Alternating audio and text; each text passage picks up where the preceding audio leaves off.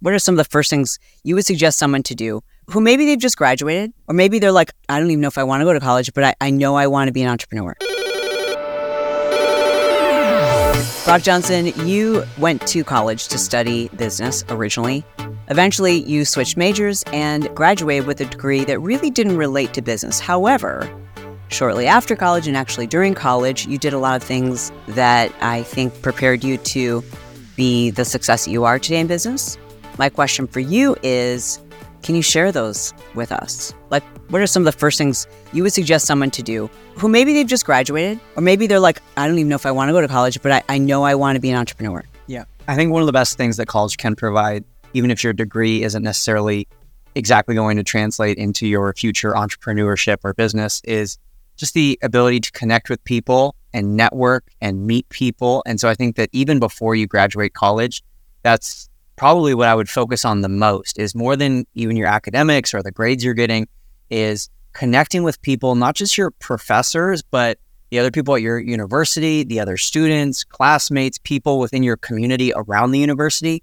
Oftentimes those people are going to really want to pour into you and give you so much practical real world knowledge because you're, maybe a fellow alumni, or you're a student and they're an alumni. And so they want to help you out. So the most important thing I would recommend while you're there is to just really focus on networking. When you say networking, I think a lot of people feel like they have to look for a certain person who's got connections that they could really help them out. But when what you've just described is like, just really connect with everyone, because you just never know. Yeah. Connect with people. It doesn't matter. Your goal shouldn't be to connect with the chancellor and like have one-on-one interviews with the dean and meet like the biggest CEO who came out of your university. Instead, just connect with students from different backgrounds, from different countries. And those relationships, even if they're not necessarily directly giving you a tip that's going to help you make more money, you're going to learn so much and become such a more well-rounded entrepreneur, because ultimately what you're doing as an entrepreneur is solving problems, dealing with people, building relationships and connections. And so if you can do that on a non-business level, just person to person, you're going to be able to do it a lot better as a business owner too. Other than yourself, I think about your best friend, Darius. Oh, yeah. He's one of the best networked. Like when we would go and visit you at Davis, and if we're walking with Darius, everywhere we went, people were like, hey, Darius, like all ages, men, women, kids. So what was Darius doing that he was so well connected? Taking the time to just go out of his way to meet people and talk to people. And everyone's kind of like shying in their own bubble, but people love when they're asked questions about themselves and when they feel like they're important. And so what Darius would do, he does a really good job of this, is making them feel important, shaking their hand, looking them in the eye, remembering their name, which is a skill that's super valuable in business. And yet it takes a long time to like learn and really master the skill of like just remembering someone's name after they've met you or after you've met them. And so he does a really good job of that, just making the person feel important, starting to understand their story, their background. And there's so much that you can learn from anyone, whether it's the dean or the janitor sweeping the halls. Like there's so many valuable lessons in their stories. So he would just go out of his way to introduce himself. Hi, I'm Darius Livingston, and get to chatting with them and asking them about themselves so that they feel important. I noticed he's really good at the follow-up too. Like after I met him through you, obviously, we exchanged phone numbers, and like he followed me on social media, and he was always like reaching out, following up. Like when I had a surgery, he was like one of the first people, like, I hope you're healing well. Like, I'm like, my own friends haven't even done this. Like, you know what I mean? And then when someone is like that, you want to see them succeed, you know? Yeah, absolutely. And then that lends itself to then further opportunities. He's had so many people offer him to, come to this camp, go on this trip, speak at this conference, come to this event, be our guest at this certain thing. I can't even name or count how many different events him and I were invited to when we were at Davis, and he was invited to dozens and dozens more, because these people then, they remember your name and they remember the impact that you had on them. And so then you're going to get those extra invitations. You're going to be at the top of their mind when they're thinking of, well, who could I reach out to for this? Who could I hire for this? Who could I possibly bring in for this? And so it's just that one initial conversation that can then, of course, piggyback into so many more. I mean, you always hear the advice, get a mentor. And I get emails sometimes or direct messages, and people are like, will you mentor me? And I'm like, that's just not how it works. Yeah. But like, I think of, for example, Sean Cannell is someone who you would consider a mentor, I'm sure. Have you ever paid for a mentorship with him? Like, Why is it you consider him a mentor of yours? Yeah, I think this is a great question. I totally agree. I get those emails too. Will you be my mentor? I don't really know what that would even mean, what that would look like. It's not like I'm a blacksmith and you're going to be my apprentice, like bang an iron and I'm going to teach you how to like mold this bowl or whatever. Bowls aren't made of iron. Exactly why I'm an iron blacksmith. Apprentice. Anyways, like I don't know what that would even look like. So really what it looks like, I feel like in today's day and age, why I would call Sean Cannell like a mentor of mine is first and foremost, there is so much free content that you can use for self-education. Like I love that quote of, you're the average of the 5 people you spend the most time with. And I think that's true. But I think one way that you can hack that in today's day and age is it doesn't have to be the 5 people who live in your town who you go to coffee with and go out to dinner with. It can also be the 5 experts who you listen to the most on podcasts. Yep. You read all their books or you watch other YouTube videos. You consume everything they create. It's like you study them. Yeah, exactly. And in this day and age, we have the Build Your Tribe show, putting out 2 episodes a week. That's hours and hours and hours of content. You can learn so much from that for free. Like we don't even have to get into what I'm sure we'll talk about in a minute, like paid courses and memberships and actually like paid coaching. Just free mentorship from YouTube and podcasts and other content online is plenty enough to feel like a mentee or feel like someone is your mentor and learn so much from them. I think we have to update the way we view that word, that term. Like when I was growing up, the only way you were going to learn from someone who was doing what you wanted to do is if you lived in the same city and somehow got like an internship working with them to study them.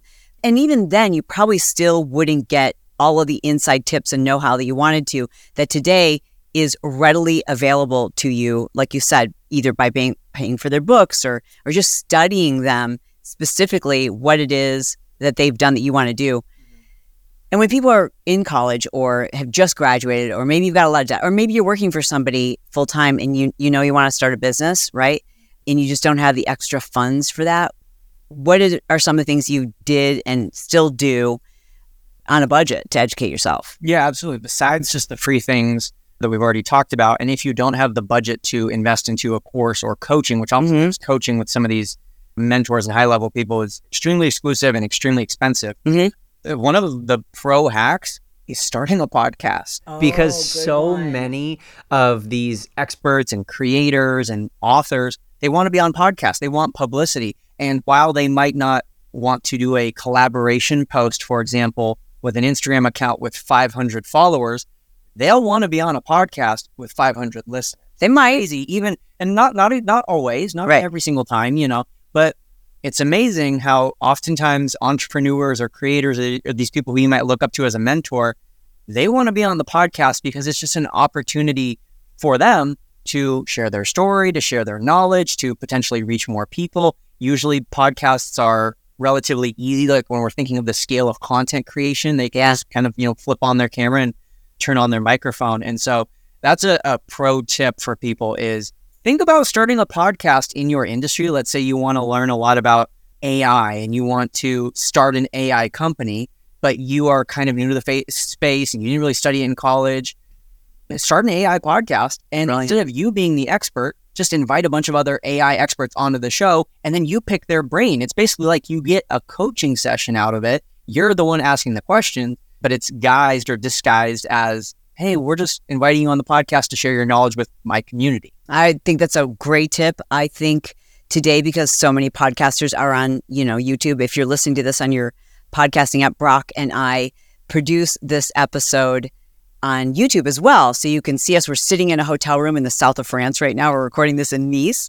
And it's one thing to connect with people via Zoom, right? And just get the audio connection. Sometimes that's all you're going to be able to manage.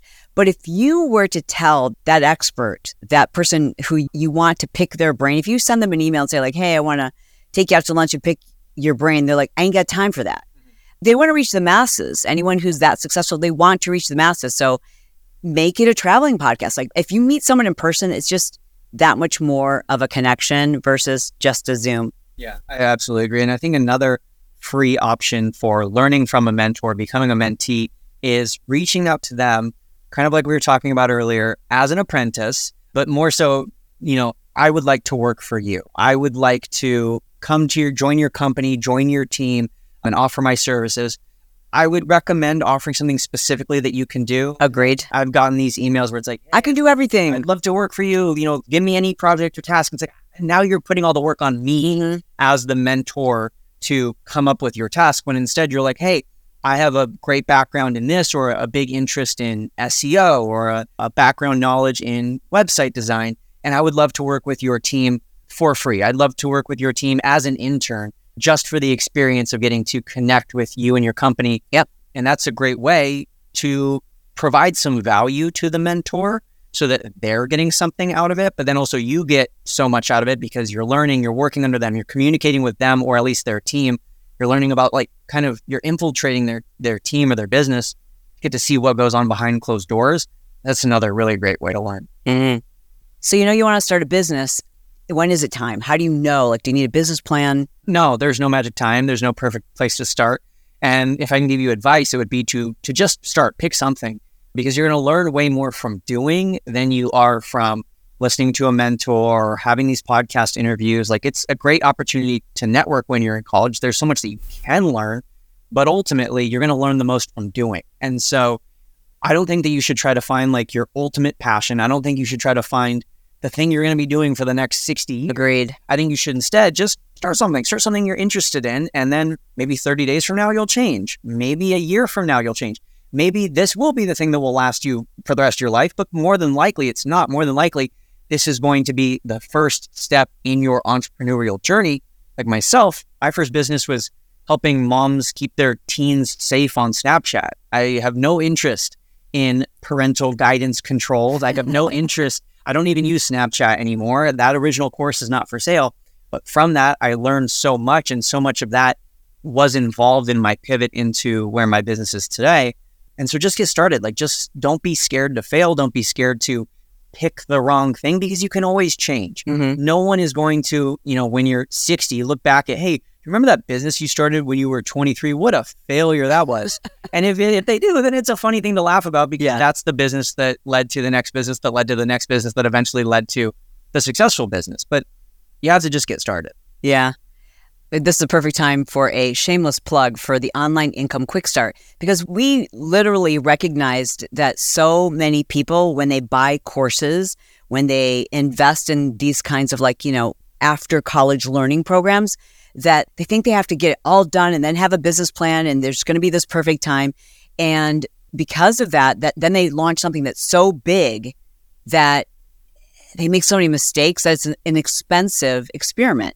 So we created a course called the Online Income Quick Start that helps you pick the easiest, fastest way to quickly make money, just to give you a W, because that gives people momentum and it gives you insight. So you're like, okay, I'm not going to, be flipping used kitchen appliances to make my living, but it gave me some ideas of what I could sell online. It gave me some experience of setting up my own payment processing, and it gives people experience, and it gives people a W.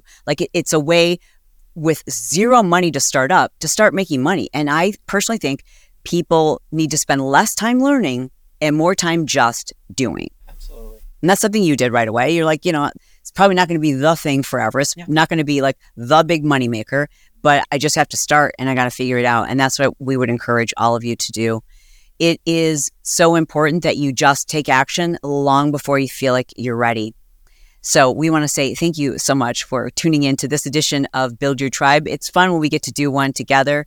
Again, we're just happy for you to listen on whatever podcasting app is convenient for you, whether that's YouTube or Spotify, Apple Podcast or Stitcher, or wherever you prefer to listen. We appreciate you.